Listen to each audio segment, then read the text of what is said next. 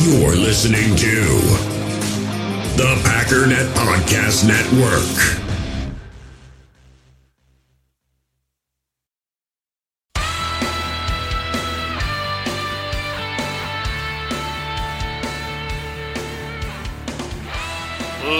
Ladies and gentlemen, welcome once again to the Packernet Podcast. I am your host and resident fanalist, as always, Ryan Schlip. Check us out online, packernet.com. Find me on Twitter, pack_data. Well, a big warm congratulations to Mr. Graham Mertz. What a great day for him. I unfortunately didn't get to watch the whole game, but it was nice to hear that not only did things continue to go well, they got a lot better after I went to Betty Bye. For those of you that maybe don't know what I'm talking about, Graham Mertz took over as the quarterback for the Wisconsin Badgers. This was their first game out. He was 20 of 21. His one incompletion was a drop, so he was actually perfect. 0 incomplete passes. Threw for 247 yards, 11.8 yards per attempt, 5 touchdowns, 0 interceptions. Which is crazy when you threw 5 touchdowns only throwing 20 completions, meaning 1 in every 4 completions. Essentially, 1 in every 4 passes was a touchdown pass. That's pretty wild, and I was excited because PFF already has their grades up for college, and sometimes, and granted, the games, the throws that I watched, although I liked him, I liked his athleticism. Not only does he look fast, he looks physical. He's a big dude, 6'3", 215. I mean, that's actually pretty standard for a quarterback, but he looks big and he can move. There was a ton of zip on those passes. I really was liking the way that he was throwing the football. But there were a lot of short passes. But I come in here, he was the highest graded guy on the team, 91.9 overall grade, 92.9 passing grade. So PFF had no issues. There was no question about the way in which he threw. So then the next question I had naturally was, okay, did he throw anything beyond 5 yards? Because I'm assuming he did, but I didn't really see it.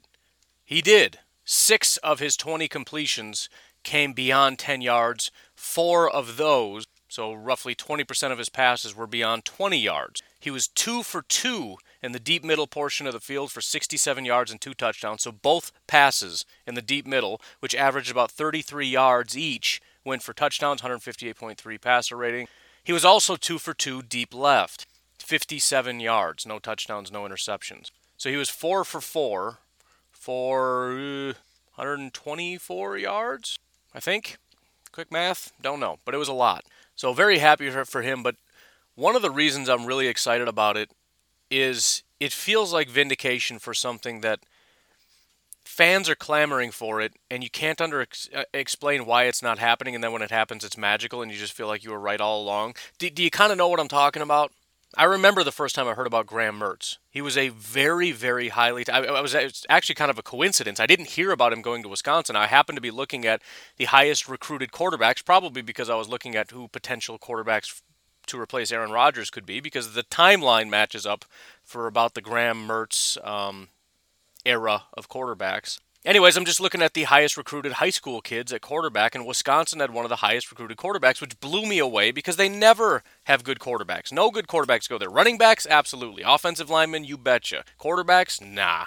That doesn't happen, which Badger fans have got to be really excited. I'm somewhat of a marginal Badger. I'm not a big college football fan, but when I moved to Madison, I made the commitment. I am officially a Badgers fan. I also happen to like Alabama, just because I always have, and my cousin just started going to school there, so I've got dual allegiances. But anyways, as soon as I saw that, I thought this dude is going to start day one. Because, again, the Badgers don't generally have good quarterbacks. One of the best quarterbacks in the country went to Wisconsin. I can't wait. And then he didn't play. And it's like, well, that's kind of weird, but I guess next year. And then he wasn't supposed to play. And it's like, what, is he bad? What is happening here? I don't understand what's going on. Why isn't he playing? Then there was some kind of a fluke injury popped up. And only because of this injury, Jack Coan is not going to be starting, and we're going to hand the reins over to Graham Mertz, which I think, at least myself, but I have to assume a lot of other people were thinking, yeah, duh, why didn't you do this a long time ago? No disrespect to Jack Coan. He was the 6th highest graded guy on the entire team last year. He did a fine job at quarterback. Hilariously, Graham Mertz only started 2 games. He was the 4th highest graded. It was Jonathan Taylor, then Tyler Biadasz, and then Quintez Cephas, and then Graham Mertz were the 4 highest graded players on the Badgers offense last year. Obviously, small sample size for Mertz, but it should have just been, a glimpse into the future, I would think. But, whatever. But the point is, that brings us to this year.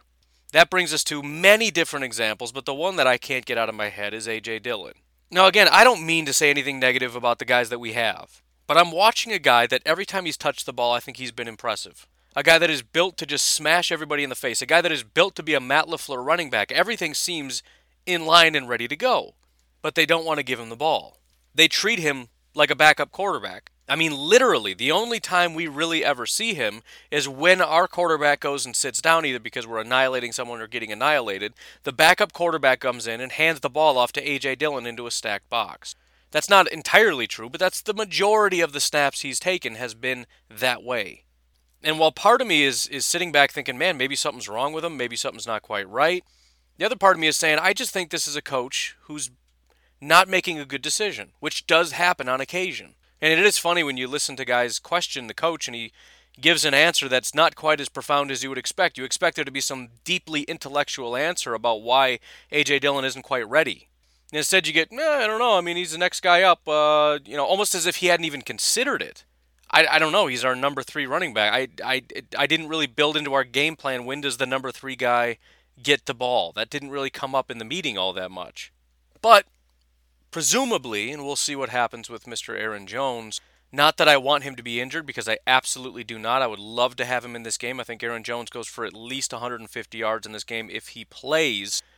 But therein also lies another question. Why bother when he has a muscle strain to put him out there when Jamal Williams is playing really good football, especially as a blocker and a receiver, and you've got A.J. Dillon, who's been fantastic every time he stepped on the field? I think we can take a day off against literally the worst run defense in football and trust that the guys that we have can carry the load. And I do think that will be the plan, and I do think that'll be a large part of why.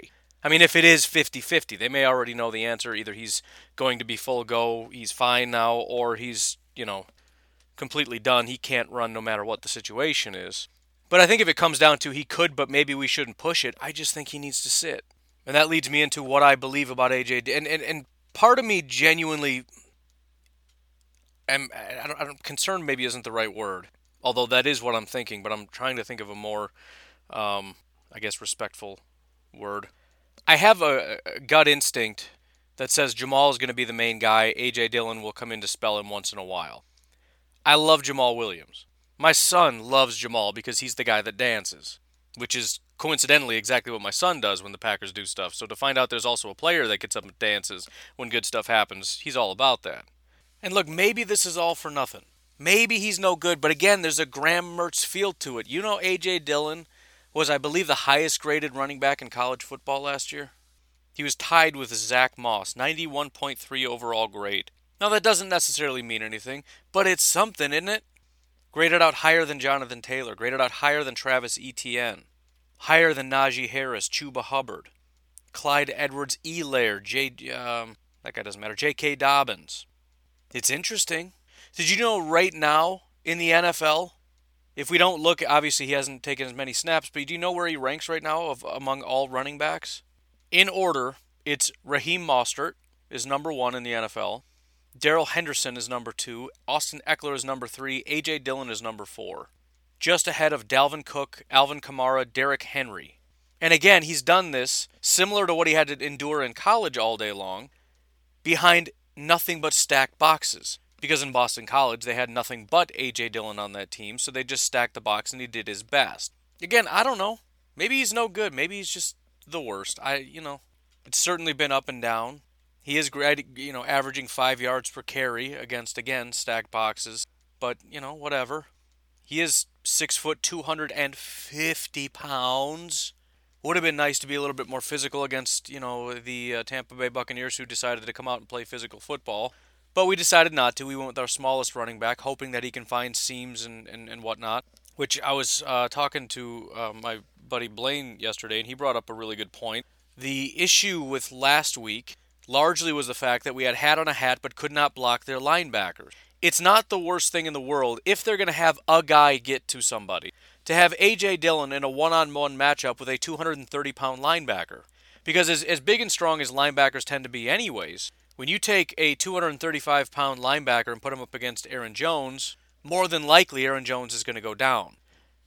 I like my chances with 250-pound A.J. Dillon at full speed to maybe get through that tackle. Maybe if it's just one-on-one, we still got a shot. If nothing else, maybe he bowls over that guy and gets 2 or 3, as opposed to losing one, as he's done all year long. So again, I don't know. Fully understand that he may be not a very good running back, and all this is just for nothing. But it just feels like there's something there, and I would really like to just know yes or no. And to give him an opportunity against the worst rushing defense in football, with the Packers' offensive line doing a fantastic job of run blocking, meaning A.J. Dillon will have holes to run through, which we saw one time against Tampa Bay, the first time I've ever seen him with a hole. You may remember he gained 20 yards on that carry. Not that he can't get big gains. I mean, he had a 12-yard run in Detroit when they clearly were just trying to stop the run. But it'd be nice to see a couple holes, and there's going to be some against the Texans. And as much as Jamal would be nice because you got a guy that can block and be a receiver and is capable of running through holes, I like the upside of an A.J. Dillon. It doesn't flip things either way. It doesn't change us from a team that's going to miss the Super Bowl to a team that's going to win the Super Bowl if A.J. Dillon is Derrick Henry. I don't think it changes that because Aaron Jones is a very talented running back, especially when you factor in the receiving and all that. I'm just making a point. I just want to know if we got something. Call it more curiosity than anything. Although if Aaron Jones doesn't play, I'm going to be a little bit more insistent because I know for a fact Jamal Williams is not going to be that guy as a running back. He can do fine, and he can do a lot more than A.J. Dillon, but I'd like to find out. Also, maybe throw him one. Maybe throw A.J. Dillon. Just see what he can do. I don't know. Why not? Nobody's expecting it. You get them all to load up. Little play action. Leak A.J. Dillon. I'm just saying. I don't know. I don't know what I'm talking about. If nothing else, it'll make everybody in the A.J. Dillon crowd, including myself, be quiet. If he goes out and he doesn't perform well, then we all have to just stop talking. Although then the new crowd pops up of this was a terrible pick and blah, blah, blah, blah, blah, blah, blah, which it doesn't necessarily mean either. But, just do it, man. I just want to see it so bad. Because, again, there are markers that say he might be one of the better running backs in football, but we're not going to play him. Like, just put him on the field! I just want to know. Anyways, thank you very much to Mr. Brian Hahn. Yes, that's Coach Hahn, who decided not only is he going to make some awesome videos, he's going to jump in on Patreon. So thank you very much. I think I said thank you to Aaron Nelson, but I'm going to say it again in case I forgot. Thank you to Aaron Nelson for bumping up your pledge, which is always an option. My number one goal here is to get the listeners to jump in for $1 a month, because I feel like that is a really small ask. I think it's a very reasonable thing to ask. It's a very easy thing to do, but not everybody's going to do it. So if you're doing $1 and you're like, you know what, I'll pick up the tab for a few other people, you can always just bump it. It's just an option. I don't know. Just throwing it out there. Also, I'm going to be doing some things. The plan is primarily through Patreon. I've got 2 different shows that are coming up, video shows that I think are going to be broadcast first in Patreon and then out to other areas. It's a convoluted thing that we still have to test out. I believe today we're doing a test. But the point is, it's going to happen first in Patreon, so if there's any interaction, in other words, you want to ask the guest questions, you're going to have to be on Patreon in order to do so. That's sort of the plan, although you can watch in other places. But thank you very much for jumping in on that. As always, tell your friends, tell your family, tell your kids. And when I say tell your kids, remember, you don't have to ask them. You get to tell them to do whatever you want. It's one of the perks. Anyways, let's take a break here, and we'll look a little bit more specifically at Packers versus Texans. Well, apparently the Iron Jock tongue twisters have sold out, but they still got some amazing stuff over at Iron Jock. The polo shirts, the vests, the workout shirts, sweatshirts, shorts, socks and underwear, running jackets, hoodies, and pants. They're ready to rock and roll over at ironjock.com. That's IRONJOC. Extremely comfortable. Very high quality. Enduratech fabric, which is wicking and fast drying, breathable, anti-static, eliminates odor. Because of science, I should just post their video. That way I can, just be like, I don't have to explain it to you. I already showed you. And if you didn't see it, get in the Facebook group. I don't know. We'll flesh that plan out. There is also their Enduratech Plus fabric, which is in their long pants, shorts, hoodies, and running jackets. What's Enduratech Plus? It's all the Enduratech stuff, plus it's water repellent. See that? So make sure you are following Iron Jock on Facebook. Follow them on Twitter at Iron Jock, or better yet, just go to ironjock.com, IRONJOC.com. Check out their line of men's athletic wear. Find something that would help make your life a little bit better. And buy it, because you deserve it, champ. Anyways, let's talk about MyBookie while we're at it. At talking about things. MyBookie, where dreams come true. I made that up. I don't know. Feel like it'd be a good tagline. Could be. I'll stick to the thing here. Between the NFL, college ball, and MLB playoffs, there's no shortage of games to watch, and with thousands of lines available and all your favorite sports and events, you can turn your game day into payday with MyBookie. I feel like mine was better. But seriously, whether you're into parlays, spreads, prop bets, whatever it is, head on over to mybookie.ag. You can bet on literally anything in any way possible, including live betting. Just make sure when you do it, you use promo code OVERTIME. After you sign up, you put down that deposit because they're going to double that first deposit. Also should help to inform how big of a deposit you use because it's not every time you put money in, it's just the first time. So it's just something to think about. So head over to mybookie.ag, use promo code OVERTIME to claim that dollar for dollar match. Make Sunday even better. Not only are we going to beat the Texans, but you're going to make a lot of money, and I'm going to get 10% because you're a good guy like that. MyBookie, where dreams come true. We all have smartphones, and we all know they're pretty amazing, but they also can be amazingly distracting, especially when we're around other people. So US Cellular wants us to reset our relationship with our phones by putting down our phones for $5. That's right, a company that sells phones wants us to put down our phones. And to see what we find, learn more at uscellular.com/built for us.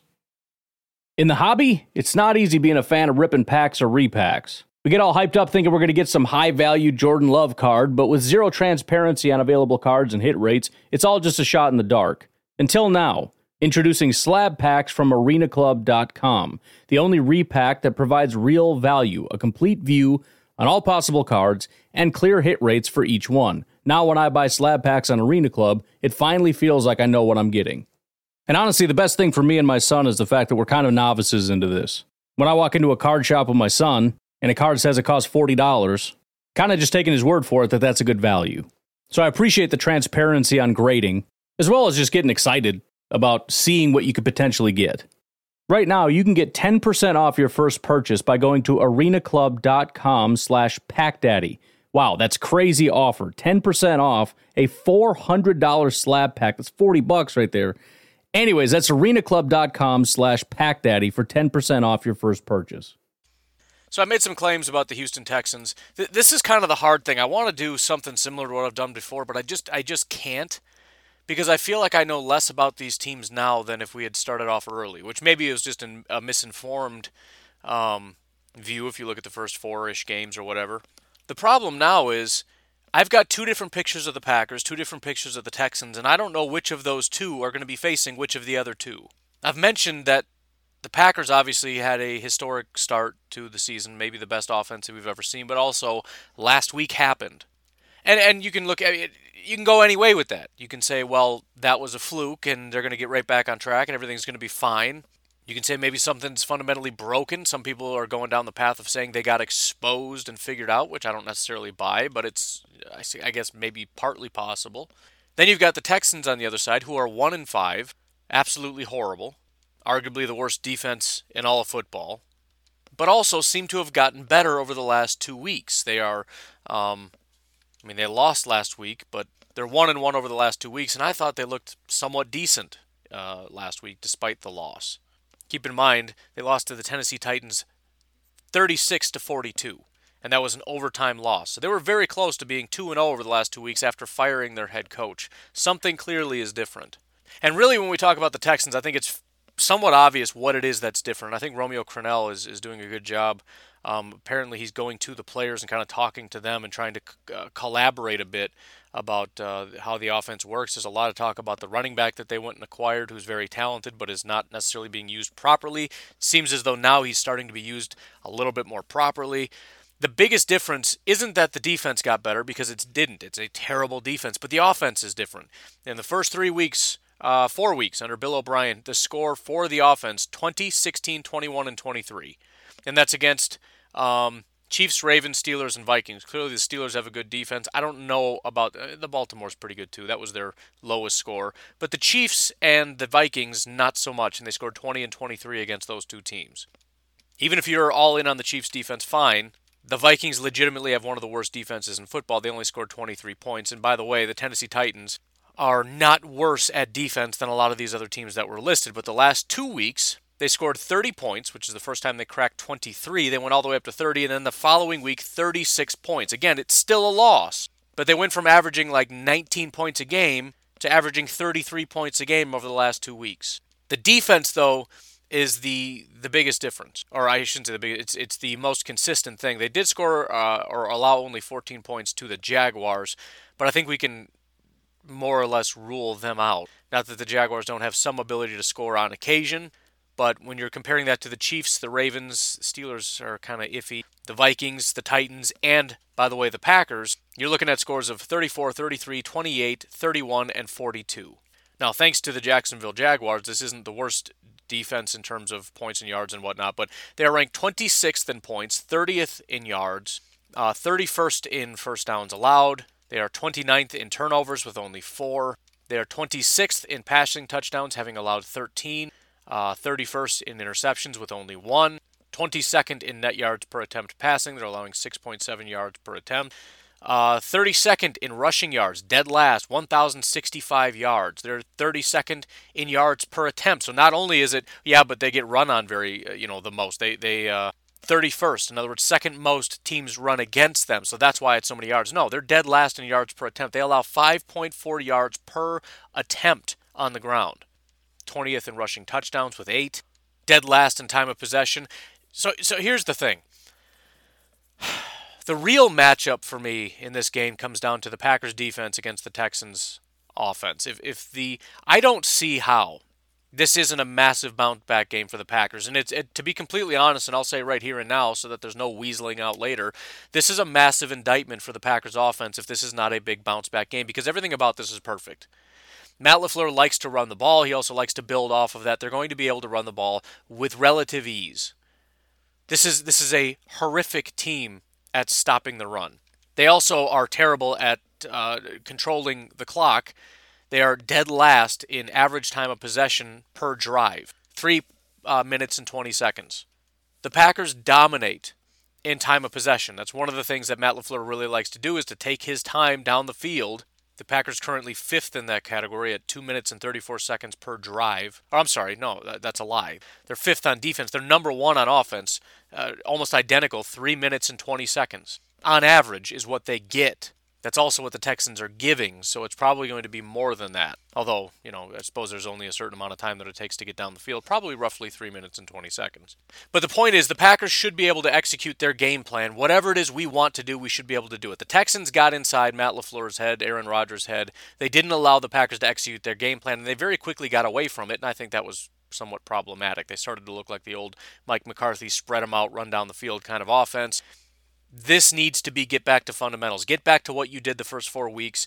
Dictate to the Texans. They should be able to do it, and they should be able to do it with a lot of success. Now, there's a lot of injuries we have to look at as well, but I'm just talking in broad strokes here. Generally speaking, this is what should happen.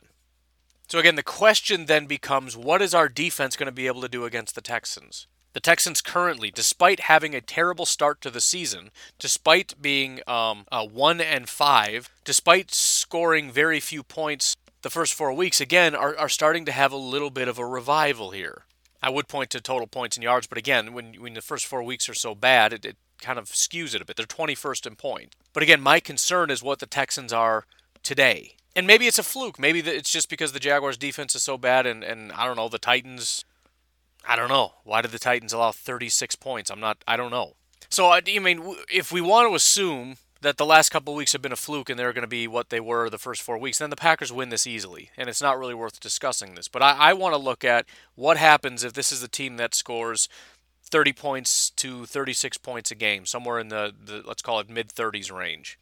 This comes down to, because the Packers are going to be able to score roughly that. At their best against a bad defense, we're talking maybe like 40-ish. So unless our defense intervenes, this is a situation where our offense does a great job, and I still don't know if we win this game. Because 35 points is a great job, and it's possible the score is 35 to 38 or something, right? This has to be a situation where the defense takes some kind of a stand. It just has to be. Because, points and all that aside, right now the Green Bay Packers are ranked as the 4th best offense. The Texans are ranked as 6th. 8th best passing team. Pick on their offensive line. They've got, right now, the 4th best pass blocking offensive line, apparently, according to PFF in football. The Packers are 6th. 5th best receiving group. I mentioned their wide receivers all look pretty good. Randall Cobb is like 50th. He's their third wide receiver. Number one pass blocking offensive lineman in football right now is Laramie Tunsil. Pretty good pickup, I'd say.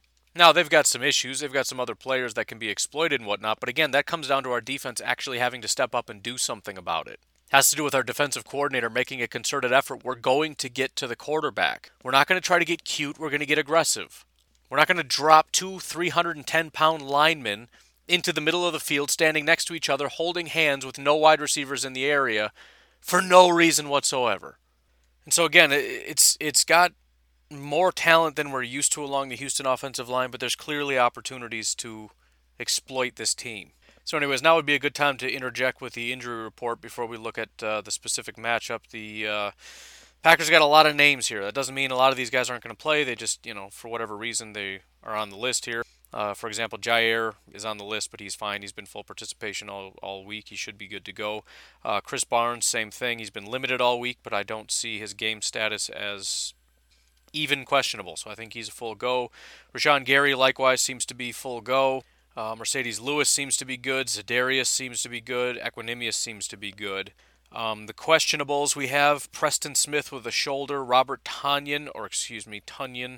I don't know if I'm going to do that. I'm just being honest. I know I always say I'm not going to, and then I slowly evolve into doing it, like Mekhi Becton and whatnot. I don't know. We'll see how it goes. But he's questionable with an ankle. Corey Linsley, questionable with a back. That's a big one. Montravius with a foot. Aaron Jones, obviously the biggest one, with a calf, or at least the biggest question mark right now in terms of, moving the needle. Doubtfuls, we have our David Bakhtiari, which is probably the biggest.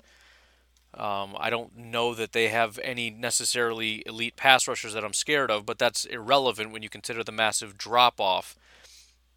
Obviously, pretty troubling there. Kevin King is also doubtful, as well as Darnell Savage.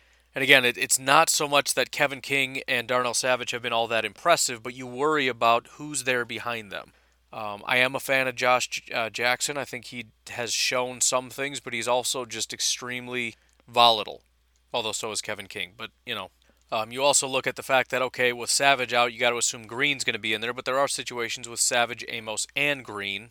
And so, again, you get into the issue of the Texans with a pretty stout offense with a great quarterback and some really talented wide receivers against pretty inexperienced and lesser talented DBs. I don't know if it's going to be Will Redmond or Vernon Scott taking a large portion of the snaps. Probably Redmond, but I don't know.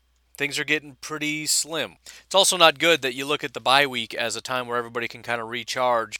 And the fear is when you have an early bye week, guys start to deteriorate over the course of the year without any kind of a break. And the fact that we are fresh out of a bye and half this team is pretty banged up, that's rough. So hopefully we can get through this week, get some guys healed up and get back to it. Injuries are going to be part of it, but you want it to be minor enough that guys start coming back, not they just keep falling and falling and falling, and by the end of the year you're missing half your roster. Keep it manageable. If we're going to lose Bakhtiari, that's terrible, but fine. We get Kenny Clark back. We got Devontae back. Corey Linsley's healthy. Let's compensate with that. And then, when the next guy goes down, when Za'Darius misses a week, well, we got Bakhtiari back and Rashawn back and Preston back. And again, Kenny's still there. You know what I'm saying? But it's still scary. So anyways, that's the background as of right now. Looking at the specific matchup, the biggest concern I have is the fact that the defensive front has shown nothing. We get excited about Kenny Clark and Za'Darius Smith against a bad offensive line. The fact of the matter is Za'Darius Smith and Kenny Clark are grading out as some of the worst linemen in football. Za'Darius Smith is 78th out of 110 edge rushers. Kenny Clark is not even listed because he hasn't played enough snaps. However, if you just remove filters, out of 177 defensive tackles, Kenny Clark is ranked 137th. Literally one of the worst. And as much as you can look at it and say, yeah, but that shows how much better this defense can and will get, because Kenny isn't going to stay there. At the same time, it still is frustrating because we are creeping up on the halfway mark of the season, and we don't have our best players showing up yet. If you want to not show up on week 1, maybe week 2, okay, fine. I can kind of cut you some slack for a while, but if you're going to be big money Kenny, right? Big money Kenny Clark, you're going to make all this money, you're going to do all these great things, and not really put forward anything. I mean, in 2 games that he's played, we're talking 55 snaps, 25 attempts at getting to the quarterback. You know how many pressures he has? 0. 25 attempts. 0 pressures. Now, it's a super small sample size. I think a pretty good number at this point would be somewhere between 3 and 4. He has 0. Again, we get all over Rashawn Gary because he's no good. He's a bum. He's a loser. He only got 1 pressure in 10 attempts. Again, the only thing you would expect in 10 attempts is somewhere between 1 and 2. 1 would be 10%, 2 would be 20%. 1 is acceptable, 2 is freakishly crazy. So, yeah, willing to give Kenny more time, but again, it's week 7, dude. Week 7. We have yet to see a single pressure from Kenny Clark in week 7. And so that's going to be the biggest thing, in my opinion. Mike Pettine has got to unleash the hounds. Whatever that means. Whatever kind of cutesy nonsense you're trying to do, I don't know what you're doing. Knock it off. Kenny Clark, Za'Darius Smith, Preston Smith, Rashawn Gary. There's more than enough talent and athleticism to make something happen, and nothing is happening right now. Again, the only guy that has an even slightly respectable pass rush rate is Rashawn Gary. And he's only at 11.7%, which is not that good. So I'm going to lay it all right there. That's it. That's the whole thing. That's all I'm asking. Yeah, linebackers are going to be a factor. Yes, our safeties and our corners are going to be a factor. Hopefully Jaire doesn't fall off. He's still the number 1 corner in football right now via PFF. Yeah, I hope our offense bounces back. Most important thing in my mind, Rashawn Gary, Kenny Clark, Za'Darius, and Preston Smith assaulting this offensive line and getting at Deshaun Watson. Not only does that make the biggest difference in this game, it makes the biggest difference in the success of this team going forward, not just this year with their Super Bowl aspirations, but next year and the year after that and the year after that. Because if we wasted all this money on not just Preston, but Za'Darius and as well as an early first-round pick on Rashawn Gary, that's devastating. That's really bad. If it's not a waste, fine. Then halfway through the season, we should have better production than this. If I'm the head coach of the Green Bay Packers, that's the biggest thing for me for deciding whether or not my defensive coordinator is going to stay. We have invested and GM, by the way, we have invested so much in this defense in particular, and especially this defensive front, because that's what you wanted. We got exactly the guys that you wanted, that you told us you'd be able to work with. We have them, we paid them, we drafted them, they're right there. Make it work. Enough is enough.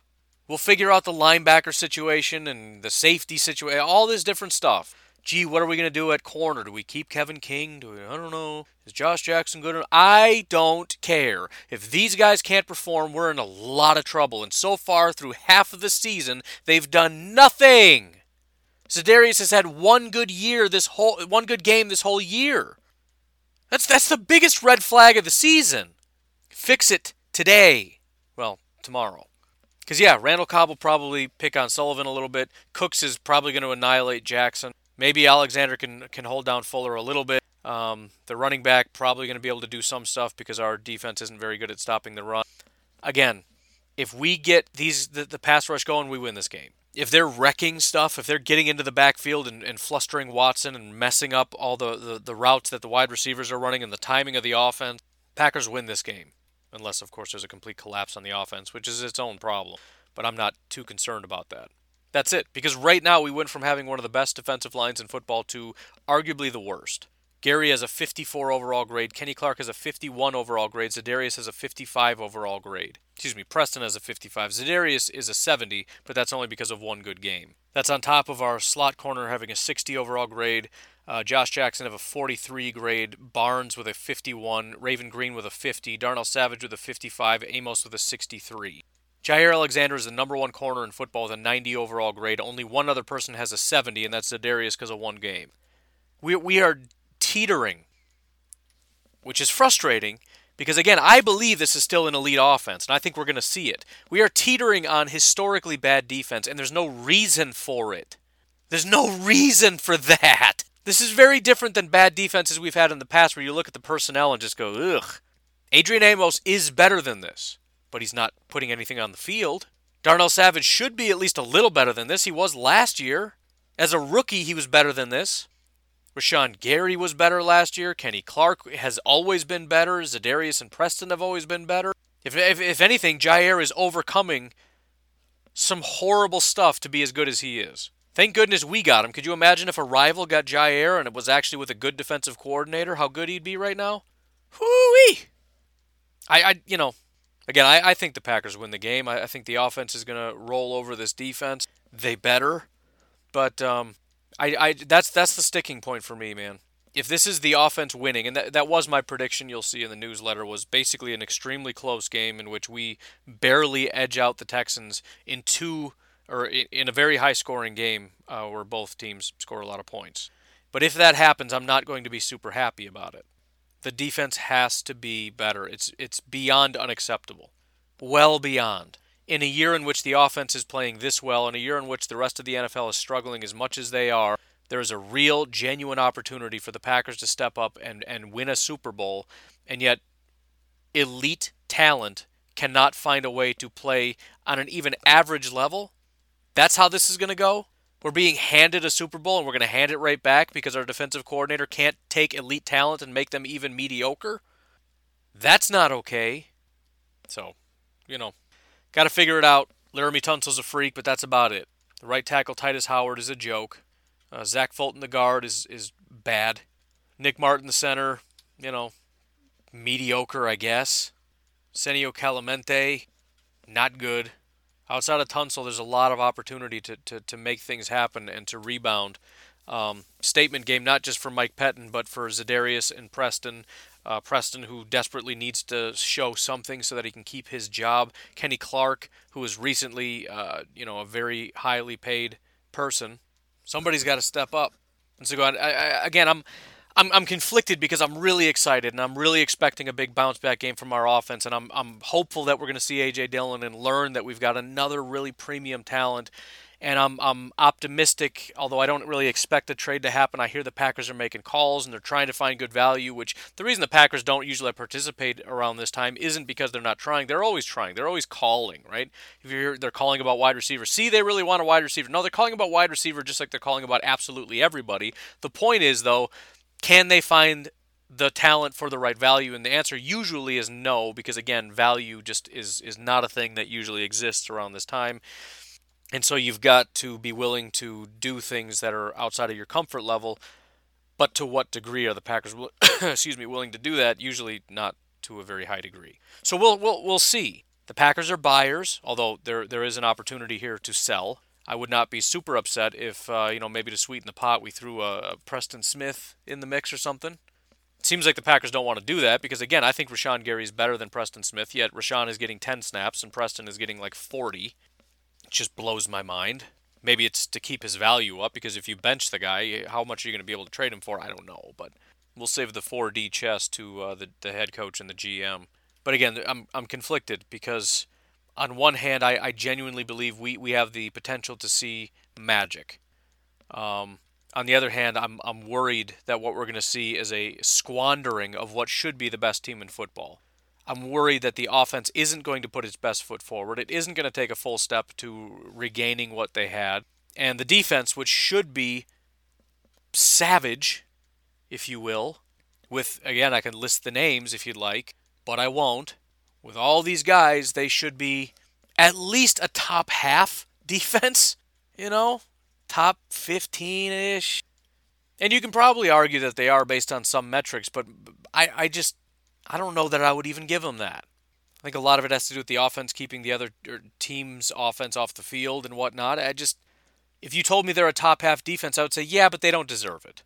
They're more than capable enough. And that's the exciting thing, but also the disappointing thing.